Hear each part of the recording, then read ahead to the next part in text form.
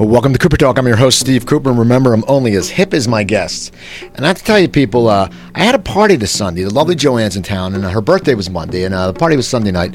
And I noticed one thing. It's really good when your friends are older and they have jobs where they make money, because I have so much beer left at my place. Now, years ago, if I had a party, it'd be all like crappy beer. It'd be like Old Milwaukee and stuff like that.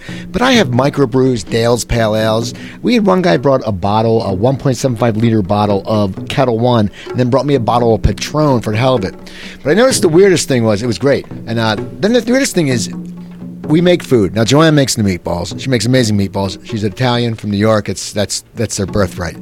But we sat there, and I got this great shrimp cocktail. And now, shrimp cocktail is good stuff, and it's a hot day. And I swear to God, no one ate it. And finally, later tonight, I guess when people were drunk, we put out mini corn dogs. They were gone in 3 minutes. It was unbelievable. So it just doesn't make a difference. We'll all eat crap when we get drunk. Anyway, enough about that. I have a great guest today. He's on a very funny show, which actually we went to a taping of, and I have a Sullivan & Son t-shirt, and Joanne has the script from that show.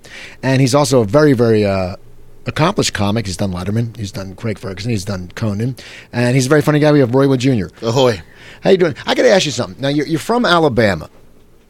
Are you a big, who's your college football team? I know you went to Florida A&M, but are you like an Auburn or Yeah, there's not a lot of diehard black college football fans running around. Florida A&M will beat your team. No, they won't. Love my school. I grew up selling sodas at Alabama games. Okay. So I'm a casual Bama fan, but, I say that very, very lazily because I don't want to get lumped into the diehard fanatics who fight you and key your car and there's Roll Tide is literally, and they do it as, they say it as a joke, but it's literally a greeting, and you can start a conversation, you can end a conversation, you can show any emotion you want with the two words Roll Tide in Alabama, and people understand what you mean. It is literally a separate language. Well, it's funny you say that because I put a picture up on Facebook of me and Joanne and at the party, and I know a guy who, I grew up in New Jersey, near Philly, but he went to Alabama, and he did it. He wrote, "Great picture, Roll Tide," and I'm like, dude, we're from New Jersey. I know you went to school in Alabama, but it was like a common thing. I'm like, get it. Yeah. So you're a big sports fan. Oh yeah, I'm a huge sports fan. I'm pro. Here's why I can't be against Alabama and Auburn football. Anything that makes my home state not look like a bunch of cousin banging idiots and it makes us seem civilized, you know what? Okay, fine. I have to support that. So, if they're on TV, I root, rah, rah, rah, but I don't own any shirts or hats, and I couldn't name more than 5 players on Alabama's team at any given time. Are you a pro fan? Yeah, Cubs-Dolphins. Okay. Cubs-Dolphins is what I'll start a bar fight over. Now the Dolphins, they're looking pretty good. What do you think of Tannehill? Don't lie. They say they're going to be good this year. Coop. I'm an Eagles fan. I felt pain forever. Oh, you guys are going to be good though. After that N-bomb incident with the white boy saying the N-word, whose last name is Cooper. Yeah, which didn't make it great for me. Your cousin. Hey, this guy. Here's the thing. If we didn't learn anything else from watching Remember the Titans with Denzel Washington, racism brings football teams together. And that's what you need. You need a good racist player who can get the black players on his side, and they come to his defense. And what side? Strong side. And they start winning games. You mark my words, Eagles 14-2. I think they're going to have a good year. Now, so let's get to your career. When you were little, growing up in Alabama, did you ever think you wanted to do comedy? Was comedy prevalent around your house? Was there any influences you had as a small child or as you got a little bit older to gear you into this? No. I was an only child. I have a lot of I was the only child by my mom, so I grew up alone.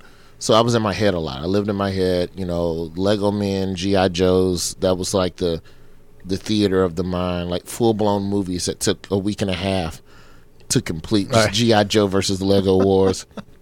My father he used to be a college professor, and then he transitioned back into journalism. So, he did a lot of news radio and a lot of political commentary. So my dad was very upright. I'm trying to think of anybody I could even compare it to. Like, think of Tavis Smiley, but less of a jerk. Okay.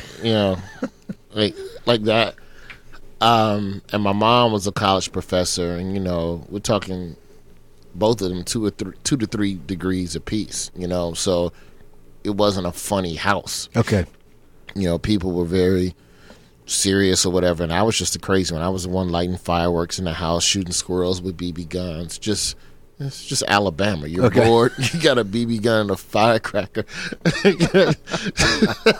We used to do that. No, we used to go shooting BB guns, and we always got pissed because squirrels, they had like the roughest, toughest skin. Like they'd be on your tree, and squirrels just eat. My mom had a little corn. My mom could never garden. Like everything would die except the corn. And these squirrels would always eat the damn corn. And you go out there with it. My brother had the BB gun, and you do 5 pumps, and you're sitting there, and you hit the things, and they're like giving you the finger. They don't even move. It's like they had the toughest skin. 20 pumps, Coop.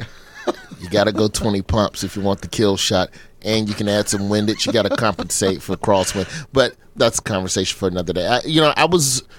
I was funny in school, but I was never a class clown. I was like one of those kids, blinking, you miss it, and I do something silly kind of guy. And, I don't think I came out of my shell until I went to college. I always had inklings of wanting to do stand-up. Like I used to make, video recordings of myself, making like what would have been essentially today a radio sketch. Okay. And I was doing this 6th grade, 7th grade. I drew my own comic book and comic strip, rather. Because I used to like Calvin and Hobbes, and I always wanted, something like that. So I was in a drawing at the time. So, there was the creative side was there, but I never really honed it. The thought of stand-up didn't even come about until Comedy Central signed on. So when Comedy Central signed on in the 90s, and I'd seen a little bit of Sinbad and a little bit of some Red Fox albums that my parents had, I was like, all right, that's cool. I could... That's interesting. And I became obsessed with stand-up. Like, just literally just buried myself in it, but never had the guts to do it until I got to college. Well, now, so you go to college, and now I'm sure since your parents were both professors, college is pretty much, there wasn't an option. You were going to college, I'm guessing. I mean, absolutely. Yeah. So, college or get out. How did you pick Florida A&M? The baseball team sucked. Okay. Dead serious. Literally, that's like my parents were, they're, not militant, but they were definitely, big on the black experience. So they really wanted me to go to a historically black university. So I narrowed it down. The first thing I didn't want to do, most of the black colleges in the South, everybody that I went to high school with was going to. And I didn't want to be around anybody from high school. And it's not that I hated those people. I just wanted a change of scenery. I just wanted something different. So I had it narrowed down to Clark Atlanta, Tennessee State, and Florida A&M. And I looked at their baseball records. Tennessee State didn't have a team. Clark Atlanta, the team was okay, but Florida State's team was terrible. I go, I'm going to go there, and I'm going to walk on. I'm going to play baseball, and I'm going to be a Chicago Cub. Now, did you make literally that was the plan. Like, I didn't visit the university. I didn't look at a brochure. My mom went to Florida A&M. My father used to be a professor there, so I'm sure someone there will have my back. But I'm also far enough away from home to where my parents aren't over my shoulder, and I'm going to make the baseball team. I'm going to pull me a badass chick, and I'm going to play for the Cubs. This will be sweet. Now, did you make the team? No, I got cut in 30 minutes. Were they? I mean, it's funny. Were they good, or just was? I mean, would they have a lot of skill, or they didn't like walk-ons, or what happened? It was a little bit of all of that. Like, because here's the thing. Like, college baseball in high school you try out for a sport. It's a couple of days, and the coaches are evaluating a different skill set every day. And then at the end of the week, the roster is posted, and if your name is on there, congratulations. College baseball at Florida A&M, the tryouts were literally, I'd say 90 minutes, and they cut people every 30 minutes. Really? Every 30 minutes, if your number wasn't called, you didn't continue to the next set of drills. It's just, you suck so bad at that, we don't even want to see what else you have to offer. And that's pretty much what happened to me. Like, I was just hitting and running, which are the two things I suck at the most. Why couldn't we start with fielding? Right. What position were you? I was a first baseman, but I couldn't hit for power. And, you're in college, and I'm a big boy. I'm 6'2", 250. But power wasn't my thing. Come on, man. I played City League baseball in an all-black school district. Nobody stressed baseball. So you never get the skill set, and you get to college, and you start seeing these big country white boys who've been playing summer ball their whole life while you were busy working at Baskin Robbins to help mom pay the bills or selling sodas at Bama games. Them boys was in the cages. Them boys was in the weight room doing what they were supposed to do to get better. And then there was these things I never heard of called Cubans. especially in Florida. Yeah, dude, this sounds racist, but it's literally what the South was in 1996. When I graduated high school, there were no Cubans in Birmingham. I hadn't seen them on TV. I saw Scarface. That was, pretty interesting show. Nice movie. But I got to Florida, and basically most Division II colleges, they're damn good baseball players. And baseball isn't like football where there's a drop-off in talent from first to second tier in schools. It's just a lot of guys don't get playing time because there's only 9 positions. Whereas in football, you've got way more. And like in basketball, you can pool more together. But like in baseball, it was a lot of junior college transfers, a lot of JUCOs, and a lot of Division I guys who were damn good and were going to get drafted and did get drafted, who just weren't getting the playing time they needed at Division I. Baseball is just all about getting the stats. They don't really stress whether or not you come. There's no such thing as a power conference in baseball. There's good schools, there's good teams, but you can flourish on Chuckabuck State A&M. If you hit 40 homers for Chuckabuck State, trust me, the scouts will find you and you will get drafted. Well, it did. Also, I know some guys who played football in high school who were good athletes, and they would get drafted. I mean, not up high, but they would never go to the league. But the teams would draft them because they said, you know what, this kid's got athletic talent. We're going to put him in there. But it's like with baseball, they won't question it. They don't question the numbers in baseball, so you can put up numbers anywhere and have a fair chance. If you ran for 90 touchdowns at Chuckabuck State,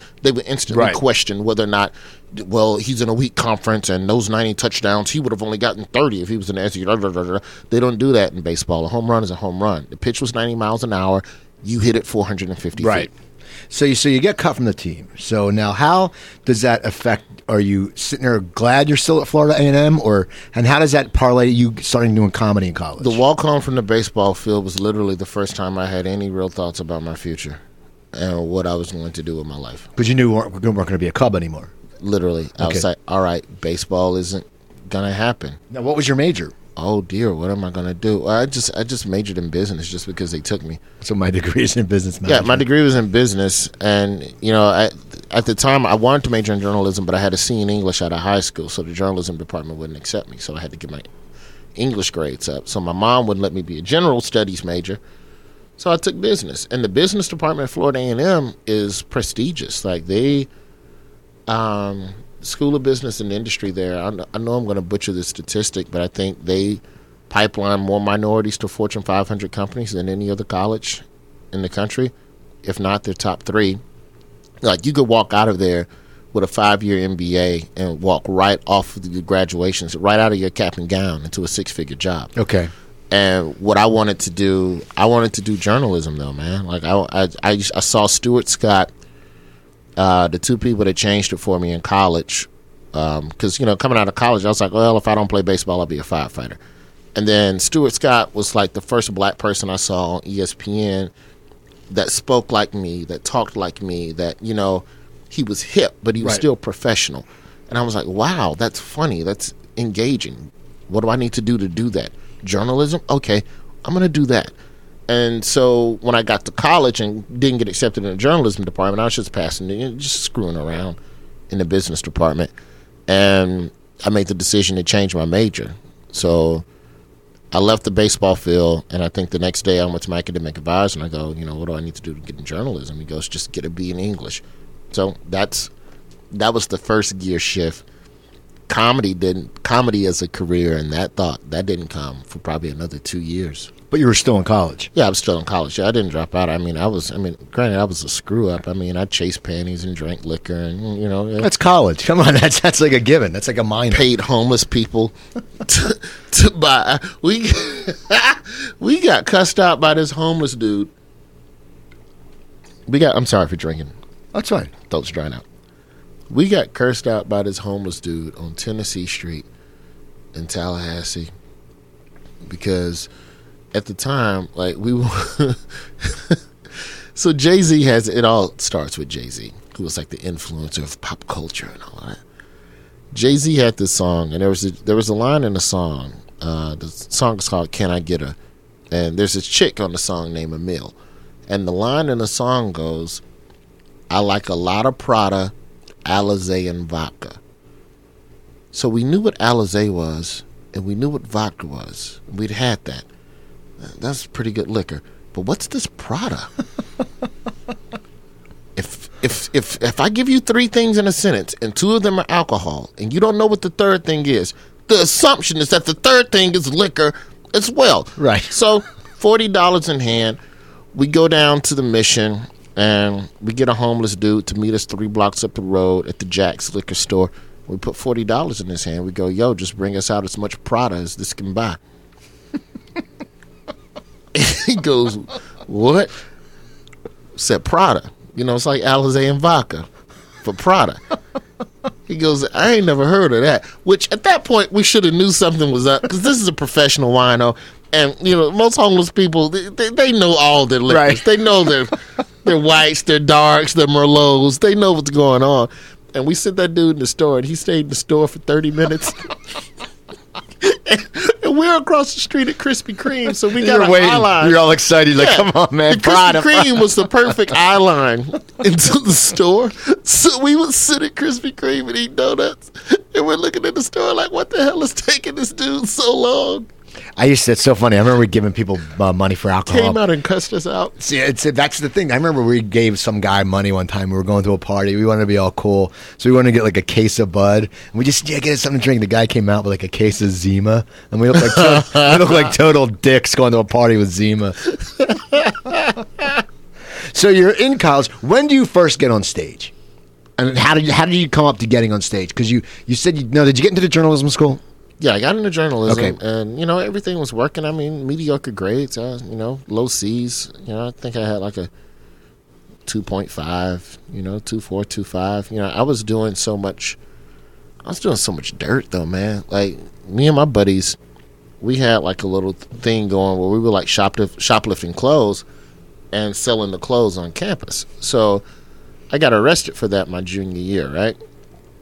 So I get arrested, and I think I'm going to prison. Like, literally, that is the only thought that consumes my existence, is I'm going to go to prison. And this is 98, so the show Oz is real popular on HBO, and that's the only vision I have of prison, is this big African dude with no shirt on named Adebisi just grabbing me and just straight whispering Nigerian sweet nothings in my ear. Will you like that? I give it to you. No.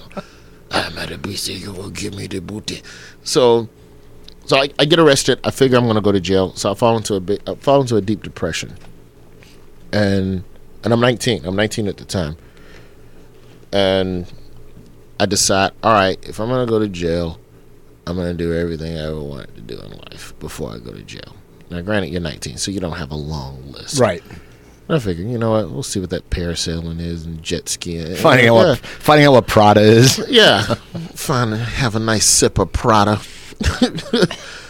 So that's Thanksgiving of '98 is when I get popped. So I finish out that semester. The beginning of January, I get suspended from school for the year for the crime and everything, for violating code of conduct and all that stuff. So I'm suspended.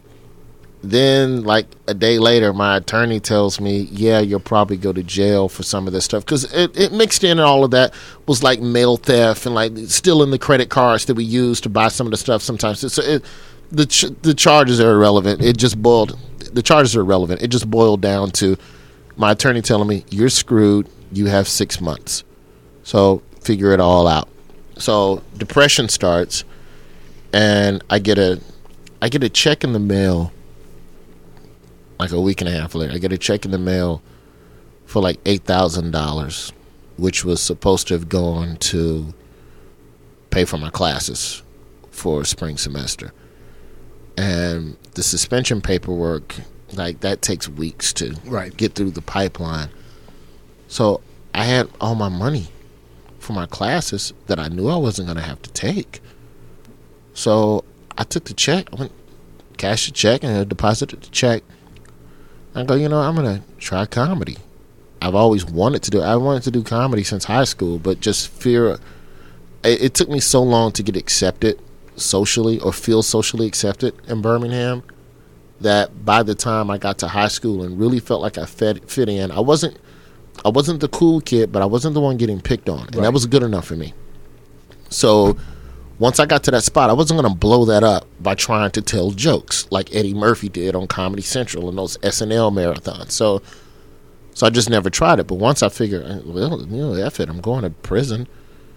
All right, let's try comedy. So got a Greyhound ticket. I go to Birmingham, and I start throwing jokes, and it's funny. It was all pretty funny, and it wasn't hilarious, but it was good enough. It was good enough to keep me wanting to do it again. And that's how I spent the next 6 months until sentencing, just bouncing around the South, doing shows on a Greyhound.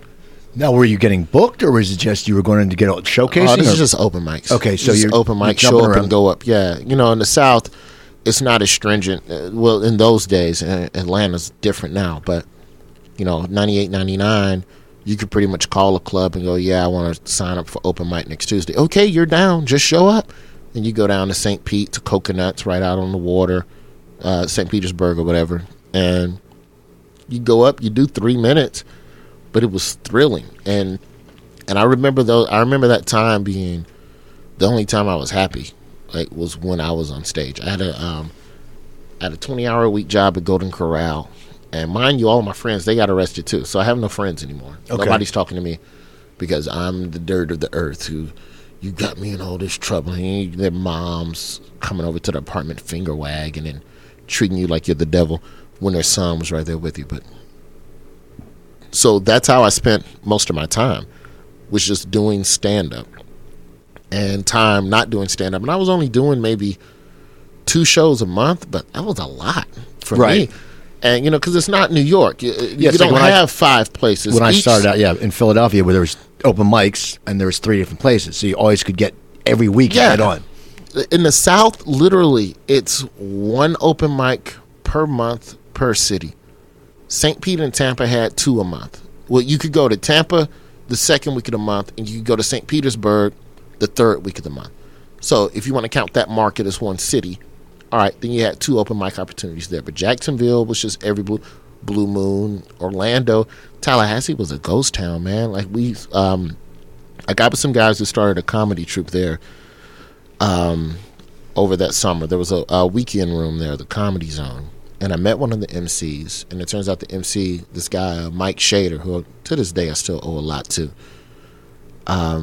Mike Shader had formed this local comedy troupe called the Comedy Collage, and it was just a bunch of comics from North Florida who were just all looking for stage time. And so Shader kind of went around and just created rooms. Like he just, he was the guy going into these crappy bars on their Monday nights and convincing them comedy's a better sell than karaoke, and getting them to give us the room for $50 and all of us go promote it like hell. And this is 99, man. There's no internet, right? What it is now. Internet was literally just email and scan a picture. Yeah, like that. That's all it was. So I mean, we were putting up flyers and really banging on doors, but it created stage time. It gave me purpose. It gave me something to look forward to every day. And I think ultimately, that's what I need. I think that's what we all need as human beings. I think that's when. I almost think that that's why, like, when they say, like, when people retire, they die, like, old people and stuff, because, like, if you're not waking up with purpose, then if there's something not motivating you, then it's boring. It can get real bleak real fast. So the comedy kept me occupied, and a lot of the material that I had and that I was doing then was stuff that I've been writing since my freshman year. I just never had the guts to do. So I had droves of material. Like, I used to just sit in class, like classes that I knew I was flunking. I would sit there and just write jokes and make it look like I was taking notes. I would look up quizzically at the professor and that's interesting, good point. So anyway, 7 up, if you take one of the 7s away, is 6 up, which if you split, like just writing stupid jokes. But in my head, to the professor, I'm sure it looked like I was paying attention, man.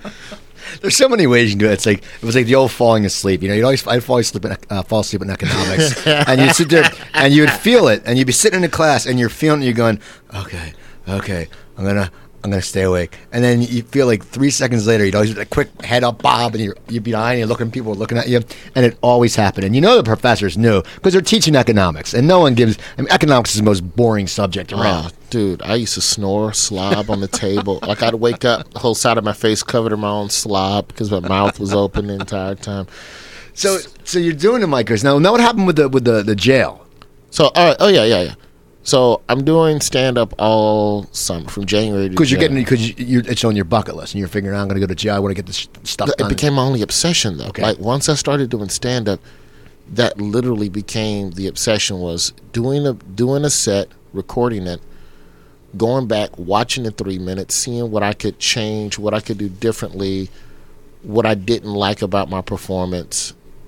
And, because at that point, George Carlin, Martin Lawrence, and Chris Rock were the three bigwigs that I had under the microscope, who I was really studying and looking at. And it's horrible to say now. It's horrible. It's even worse to watch. Like, a good part of the first year of my comedy is just me doing my material as Martin Lawrence. Like, you start emulating the people you study. We all do that. Like when I was doing comedy back in Philly, like it was when Dennis Miller was big. So a lot of you caught yourself trying to do that hip, reference stuff, and it's not you, but you watch it and you admire it. So you're sitting there going, and you don't think you're like taking their act. It's just, it siphons into your head. Yeah, it's not, and it's not like I was trying to become Martin Lawrence. It was just until you figure it out. It's like a baby watching an adult do something. They don't know what they're doing, but that's what you're doing. So I'm trying to figure out how to do it too.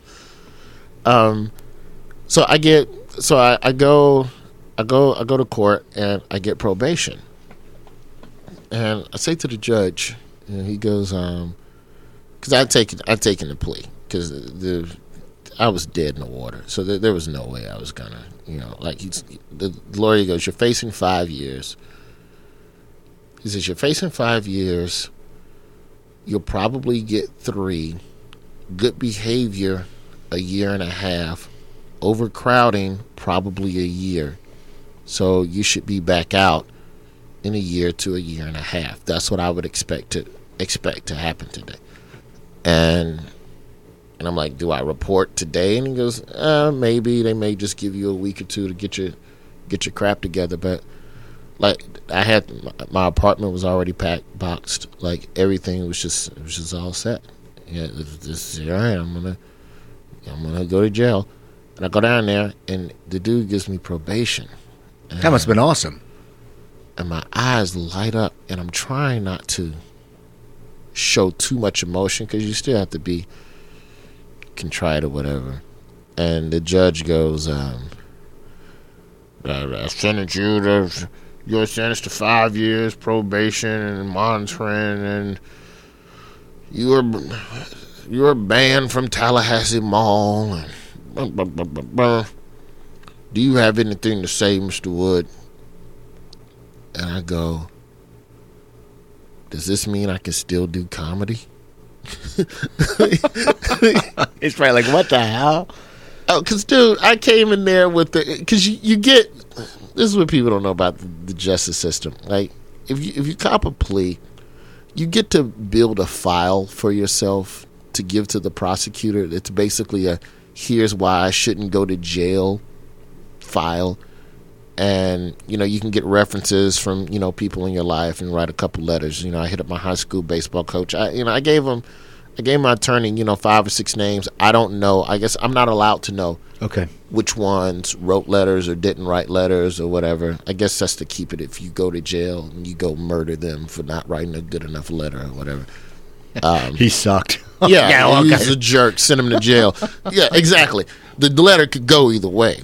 That's the dice roll. Is that you put somebody's name down. You're hoping you put somebody down that did right by you, or that you did right by. So I forget the point I was making. But no, you said you asked the judge if you could still do comedy. Yeah, that was literally the only thing on my mind. It was like, whoa, I can still do. It wasn't freedom. It wasn't.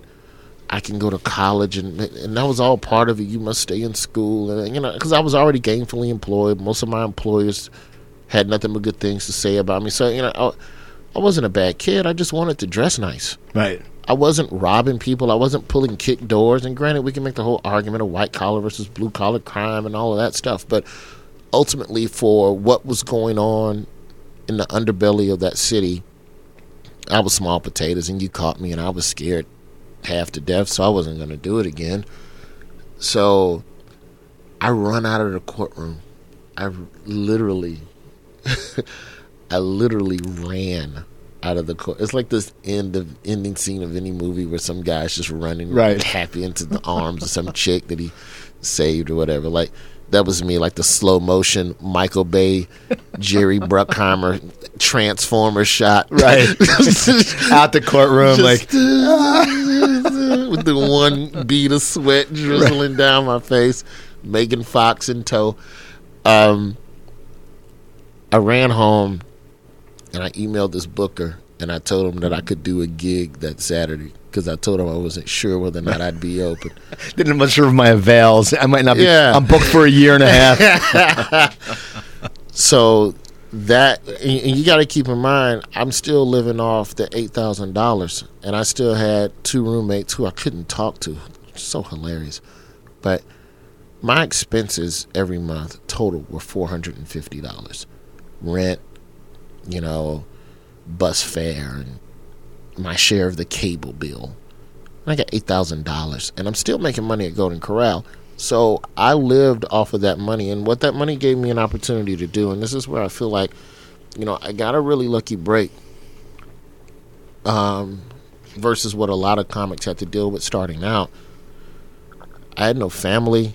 I had no wife. I had no kids. I had no obligations to school. So I could go wherever I wanted to go. And all I had to do was give my probation officer the hotel address. Okay. That's it. So, and that's unheard of even now in terms of how lenient the state of Florida was with regards to giving me travel permits to go do comedy, because you have to be able to verify your employment and verify where you're going. But how the hell do you verify an open mic on a Thursday in Salisbury, North Carolina? You can't. It's not. It's like, trust me, I'm on the list. I called the guy. And how's that going to look with the guy who's booking you? Listen, I really want to come to your open mic. Would you mind talking to my probation officer and telling him I'm coming to do 3 minutes? So, which is kind of embarrassing. And, I never had to make that call, thankfully, but it could get weird. Right. Oh, yeah. So you're hitting the open mics. Now, when do you start getting work? Because, what year? How long did you hit the open mics for? I was getting money by the end of that year. Okay. By the end of 99, I was MCing a couple of places. You're getting like $200 a week. Like, you could go work. Like, there was a great city, Columbia, South Carolina. The room's still there, the Comedy House Theater. And back in those days, they would book MCs for 2 weeks straight to lower the stress of travel. You're only getting $250 for the week. So I could take a Greyhound to Columbia and stay there the entire week. And it was a 6-night room, so you had Mondays off. And I was in Columbia for 2 weeks at a time every other month. So that was a solid gig as an MC. Like, they don't pay MCs anymore. They use locals. They use they do 2-man shows, and the feature kind of doubles as an MC. They do that sometimes. So, I got really lucky to come up in an era where it was the last little bit of MC money that was left in the industry.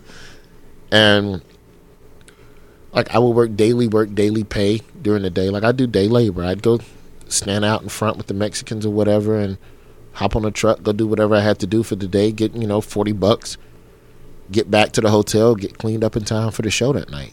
And that was enough to just, to make ends meet and, to keep me on stage. But I wasn't making great money, but I was getting paid, and that was enough. And you couple that with back in Tallahassee, at this point, by the end of the year in Tallahassee, I was in the rotation for House MC at the Comedy Zone. So I was working Friday, Saturday, 4 shows, 2 Friday, 2 Saturday.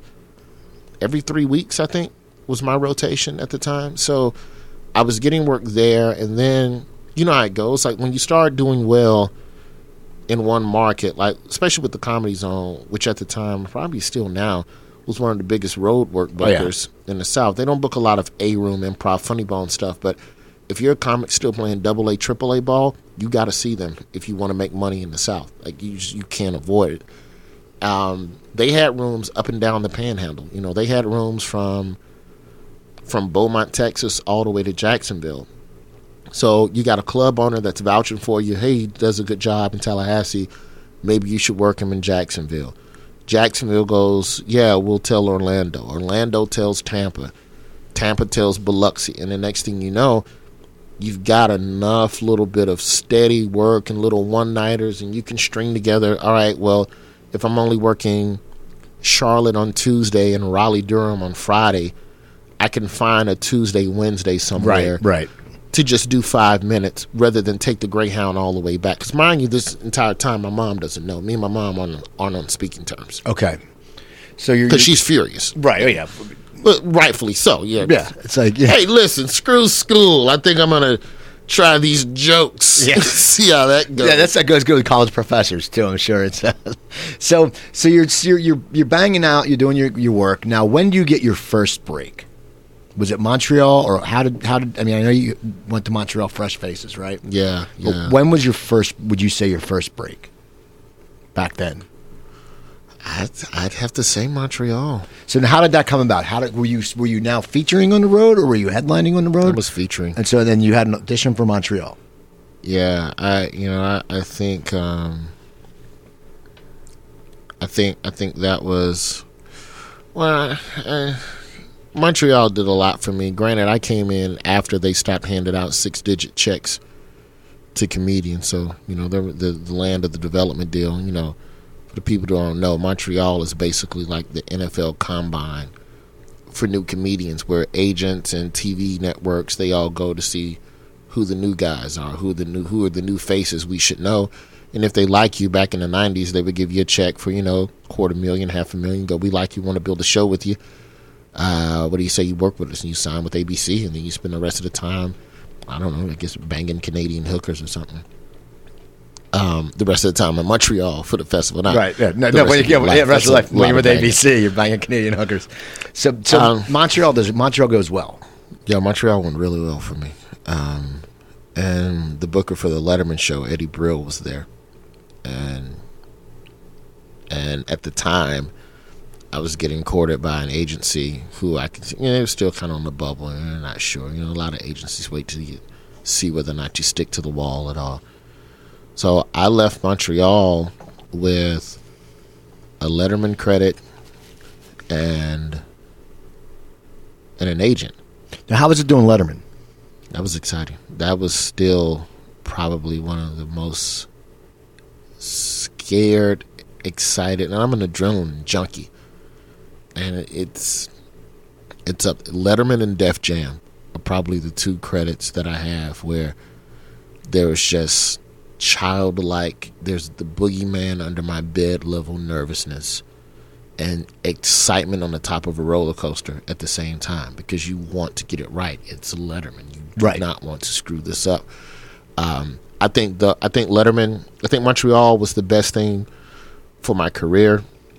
If I could rewind a couple years back to like 02, 03, I'd have to say that being on Bob and Tom and working the Bob and Tom syndicated radio show, that was the best thing for my career then, because that got me to that next mile marker. And those guys, Bob and Tom, they're like, I don't even know, it's not fair to compare them to any other syndicated morning show, but 4 million listeners, they connect with middle America. And the Bob and Tom stamp of approval in certain markets with comedy clubs is worth more than the Letterman credit. I still say that to this day. And it's not a knock on what David Letterman is and what that show represents for comedy. Everyone knows that's the pinnacle.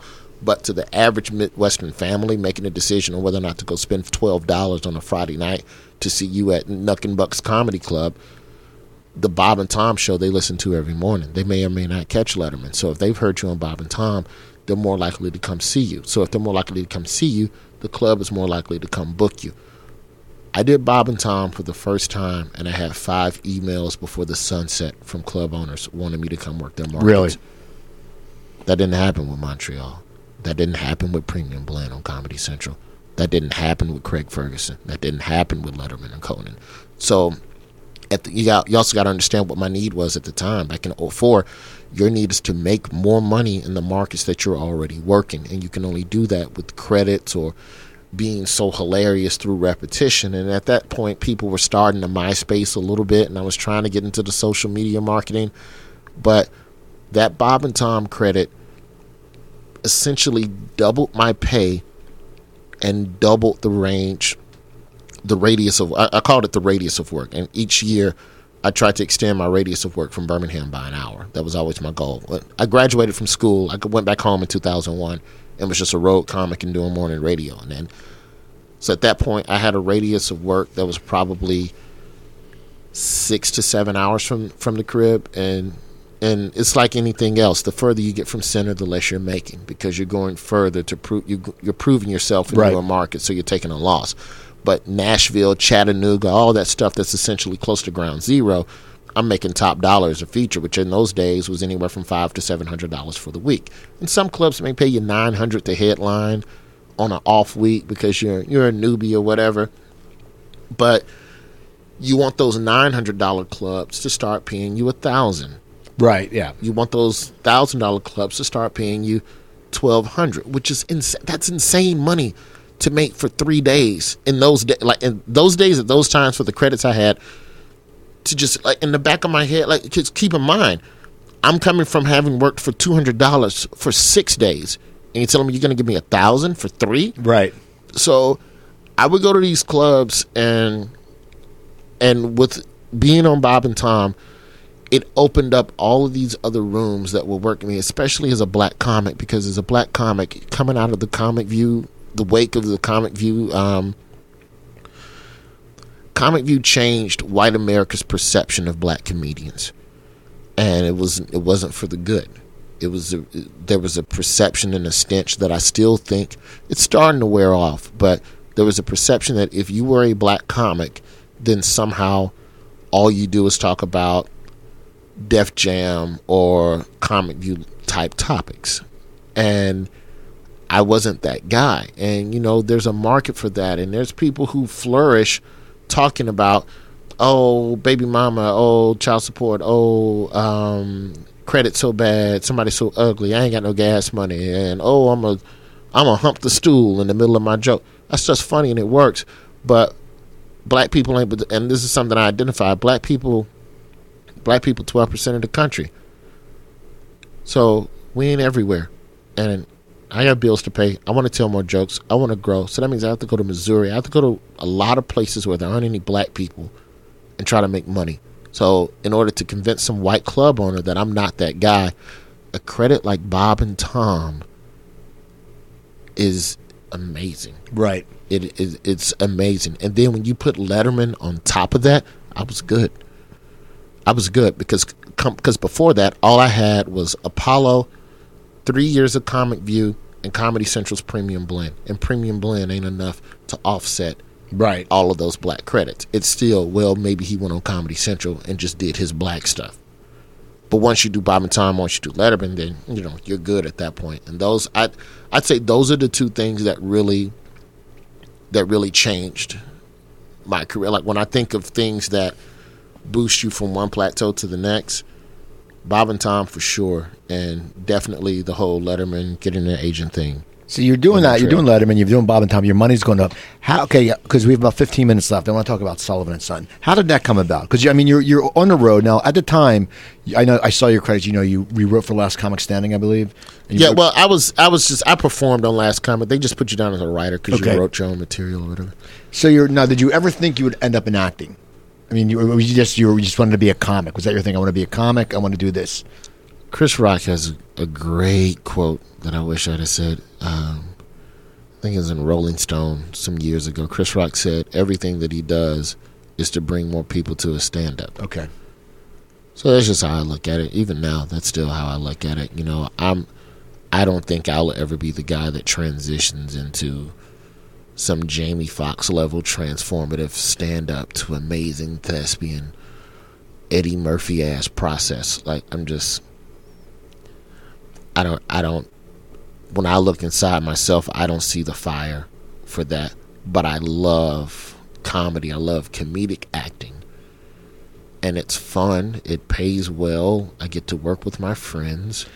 And it's something that I can easily use to roll into other projects that I would want to do myself, because that's, to me, that's been the most beneficial thing about being a part of Sullivan and Son, which is my first scripted show. This is the first thing that I was looking at your credits. It's like Self. There's a shitload on IMDb, but I was telling her that just like actor, it's like mixture of arts, whatever. And that's something. And then it's like, and Sullivan. A lot of times you'll see like little parts. Well, now, did you know Steve and all those guys from the road, or were you familiar with each other? You know what? I knew Steve professionally from the road, and I'd seen him met around locally. Owen, I'd never met. I'd probably say I'd seen maybe 3 or 4 minutes of his comedy. I was just unaware of him, you know. And you know, comics, you live in your own bubble, and you know your guys, and he's just a guy I just never ran into in L.A., so I just never knew him. And so Steve writes the script, you know, and I guess he got together with Vince Vaughn and Peter Billingsley, who you know, helps him, you know, put the script together and all the executive production. And Steve says, "All right, well, I'm writing this role with you in mind. I'm writing a couple of roles with, you know, a couple of the guys in mind." And that doesn't mean anything, right, to me. Like, you know, and Steve has always been a great guy, and I've always enjoyed his style of comedy and his style of thinking. So we worked well in terms of trying to write together for stand-up beforehand. But, hey, I'm writing this with you in mind. All right, Steve, whatever, dude. Like, we're talking about the same city that wouldn't let Lewis Black play himself on his own sitcom. Right. Well, that's it's funny. It's like with John Manfrotati he was on Men of a Certain Age, and the character is written called Manfro, and they tell Ray Romano, who's getting off Everyone Loves Raymond, so you know he's got clout. They go, "Oh well, he's got to read," and he's like, "We wrote this part for him," and then they say, "Oh, he looks a little too much like Scott Bakula, so he's got to wear a hat."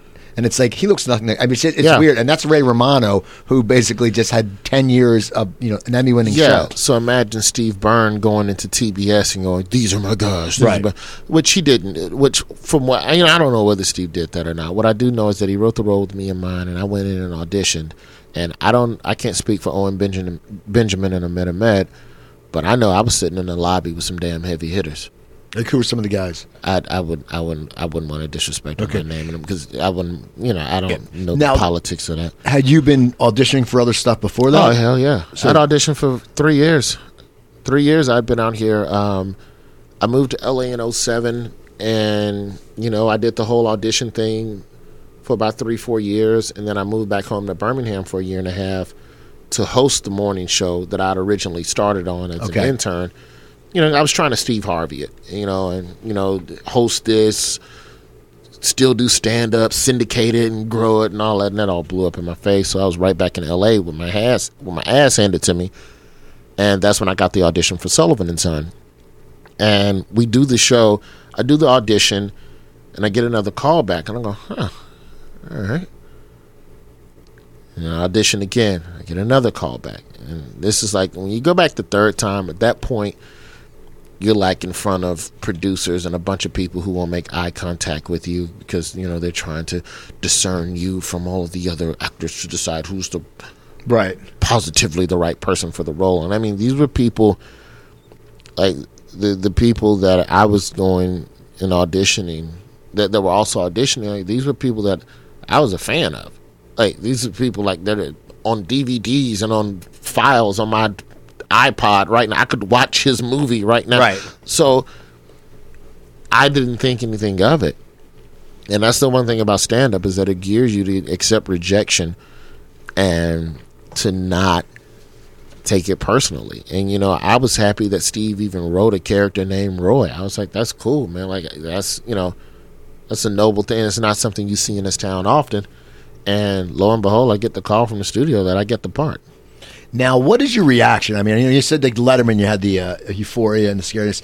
Are you sitting there thinking, you know what, I'm on TV? I mean, this is, and I think in the way your mind thinks, because you do stand up, you're probably also thinking, man, my price is going to go up. Yeah. It's like, I just got TV, I got a series, my price, they can call and say, and now it's a credit where it says from TBS to Sullivan. But that's a gift. There's a gift and a curse to that, though, as a comic. But the initial reaction was fear. I was happy but it was like, I cannot screw this up. Right. Like, you literally finally get a chance to do something, and it's, how can I not screw this up? How can I make this better? How can I capitalize on this? All right, I'm casting a pilot. The pilot might not go. So what can I do in the meantime? We may shoot the pilot, and then the network goes, he can't act. Let's recast him. That happens all the time in TV shows. Right. You get cast in a role, and then they, I can't remember who I was listening to the other day. They were talking about how Ray Romano got fired from news radio on NBC after the pilot, and they replaced him with Joe Rogan. Now, granted, it still worked out for Ray Romano just fine. But such different characters, too. But he had the steak in his hand. He sliced it. He poured the steak sauce on it, and just as he was about to put it up to his lips, they snatched it away from him. That happened to Seinfeld. He got fired off Benson. There you go. I mean, and then he goes on to this major, Seinfeld. It's crazy. And so that thought process that someone could snatch this bacon away from me at any moment sits more prevalent in my mind than enjoying it. And that probably keeps me from connecting emotionally with a lot that I do, because my brain is always, what's the next thing? What's the next thing? How do we capitalize? How do we move? And 2-3 days a year I'll sit back and kind of pat myself on the back. But it's ultimately, how can I make this help my comedy? How can I make this help other projects I may want to do? Like, I can't just go, I'm on a TV show, cancel all my gigs. I have enough money now to pay my bills and live comfortably in LA and just sit on Craigslist all day and chase strange women. Right. No, I want to work more now. This is why I bust my ass. This is why I was sleeping in a bus station in South Carolina on off nights, was so that I could get this opportunity. And I'm not dumb. I know the percentages of shows that actually make it to the air. And then you couple with that the percentage of those shows that have a black actor. Like, that's easily upper 3 percentile in terms of comedians, just to be a comic on a show that's on the air. It ain't 1992 no more. Right. They don't have to come to us if they want funny. They can go to those improv boys. They can go get somebody off SNL, and they're just as funny. And they're damn good. They can go get a Charlie Sheen. Charlie Sheen ain't no stand-up, but he had a sitcom on it. What was he on? 2.5 for almost 10 seasons? Right. 8-9 seasons before the blow-up. So the networks figured out real fast, when they stopped giving out development deals in Montreal, they figured out real fast. Once The Office and 30 Rock and stuff like that, once that stuff started happening, we don't have to have a comedian at the front of this to make this work. There's a couple shows that do, Community, The League. I think those are shows that are real comedy heavy on the front end. Parks and Rec has a lot of comics running around it as well, but it's not like Raymond, Seinfeld, or King of Queens. Like, it's not based on just even like Tim Allen back in the day, Home Improvement, and all that. It was based on their act, a lot of them, but now they're like, we don't need to base it on the So act. you look at a show like Sullivan and Son, where Steve Byrne is the star. It is his show. It is centered around his character. He is a stand-up, and then there's 3 more people on the show that are stand-up, legitimate touring stand-up comedians.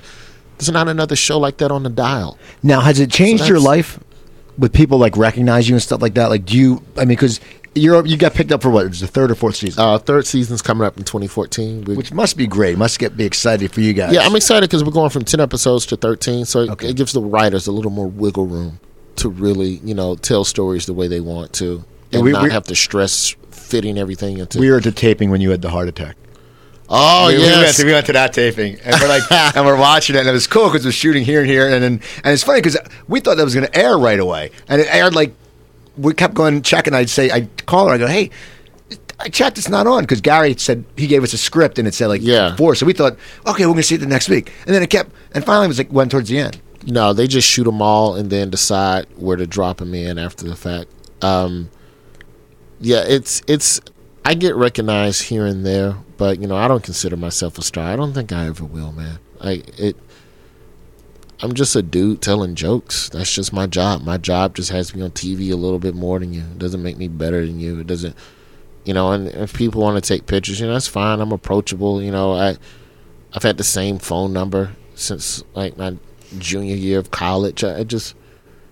I'm just a dude working, and, and there's guys like, they recognize Steve a lot more because, he's more of a principal on the show than I am. But, I get recognized here and there, and it's cool, and it's all love.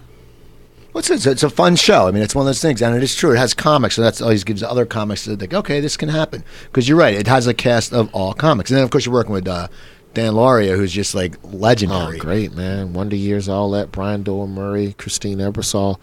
I think a lot of what I try to do, because, I'm from a part, I call it the parts they disregard. I'm from the South. They're not, L.A. and New York, they're not checking for talent in the South. They're not checking in the Midwest. If you're there and you're good, you got to get out. You got to, get as good as you can there and then hit one of the coasts to try and grow a little bit more. But, for me, it's always been, this journey of being on television and doing more is to hopefully show comics that are doing what I'm doing now or doing what I did, busting it or, 9 hours to go get 15 minutes and $20, that there is more beyond that because, it's, I don't know I can't speak to what comics on the coast go through when they're starting out, their first 5 to 7 years, but it's a lot of despair in middle America as a comic because it's just, not only are you struggling more and less stage time, but you're in an area where no one's checking for you. You're not even sure where the hell this leads to, where this goes. We have a few minutes left. Give people your info. What's the website, all that stuff? My name is Roy Wood Jr. ROYWOODJR. That is literally everything that you can find me. So you got lucky you got that because, it's like so many times Roy Wood is a common name. Like Wood's a common last name. And I know it's Junior, but you're lucky you got a list. No S, just Wood Jr., Roy Wood Jr. You got lucky. At Twitter, at Instagram, Facebook.com, MySpace, all of it. Roy Wood Jr. Before we go, I want to ask you, how was the Sullivan & Son Comedy Tour? Was that a blast? Now, that was a blast. That was fun. That was fun. I saw all these pictures, you guys, are at all these games, just checking it out with the jerseys. Oh, we went to so many baseball games. We saw a Stanley Cup final, and I'd never been to a hockey game before. That was a blast. That's the other thing that's so great about the show is that we're able to go out and tour and actually meet the fans of the show and interact with the people, and that's something a lot of shows can't do. I don't care how much you love Breaking Bad. Bryan Cranston ain't coming to Buck and Nuts Comedy Club to do 45 minutes for you. I am. And that's probably been the most exciting thing about the whole experience of the show is doing the show, then going out on tour immediately while the show is on the air and meeting fans of the show and promoting it and all of that stuff. And how did it work? Because all you guys are headliners, and there's only so much time a comedy show. Do you guys do 20-minute sets, or how's that work? We all do 15 to 20, and then Steve goes up and does 25, and that's the show. And it's pretty. It's been working just fine. Like I think myself, Ahmed, and Owen all do 20. And then Steve just does however long he wants to. And it's such a departure from the norm because, comedy is such a solitary life. So to be on the road for 3 months with the guys that I actually am friends with and actually, like, it's a great thing. The only tour I'd done before that was the one with Last Comic Standing with NBC, which was itself a good tour, but it was a longer tour. But the dynamic of personalities between all of the comedians on the tour was way different because we were all different guys. It was myself, Tommy Johnigan, Felipe Esparza, Mike Kaplan, and the late Mike DiStefano. And plus, we went out on tour literally 2 days after the finale. So there was a lot of saltiness on the bus because you just lost. Right. Felipe's got $250,000 and he's just sitting there like, I don't... Yeah, it's a little. You're like, wait, you're glad for him, but you're like, I wish I had that money. I'm happy for him, but I need a second to lick my wounds, and now you're telling me I got to share a tour bus.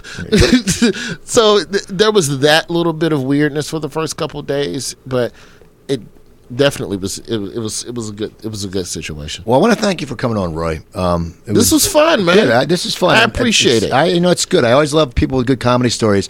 And check out his website. Check out Sullivan & Son. I actually have a Sullivan Son T-shirt, which is a very cool looking shirt, I must admit. And people, follow me at Twitter at Cooper Talk. Also, I have about 175 episodes up on coopertalk.net. Also, Facebook, go to Cooper Talk. That's my fan page. You can click on a photograph, and it will go straight to the episode. Email me, Cooper at Indy100. Like to hear what you're thinking. And also, if you follow me on Twitter, you'll find out that usually on Thursday nights at midnight our time, 3 o'clock in the morning, East Coast time, I call into the Big Daddy Graham show on Sports Radio 94 WIP Philadelphia. So check it out. Follow me at Twitter. You guys are great. I want to thank Roy Wood. Check him out, please. And be healthy. Drink your water. Eat your vitamins. And take your vegetables. I said that wrong. Have a good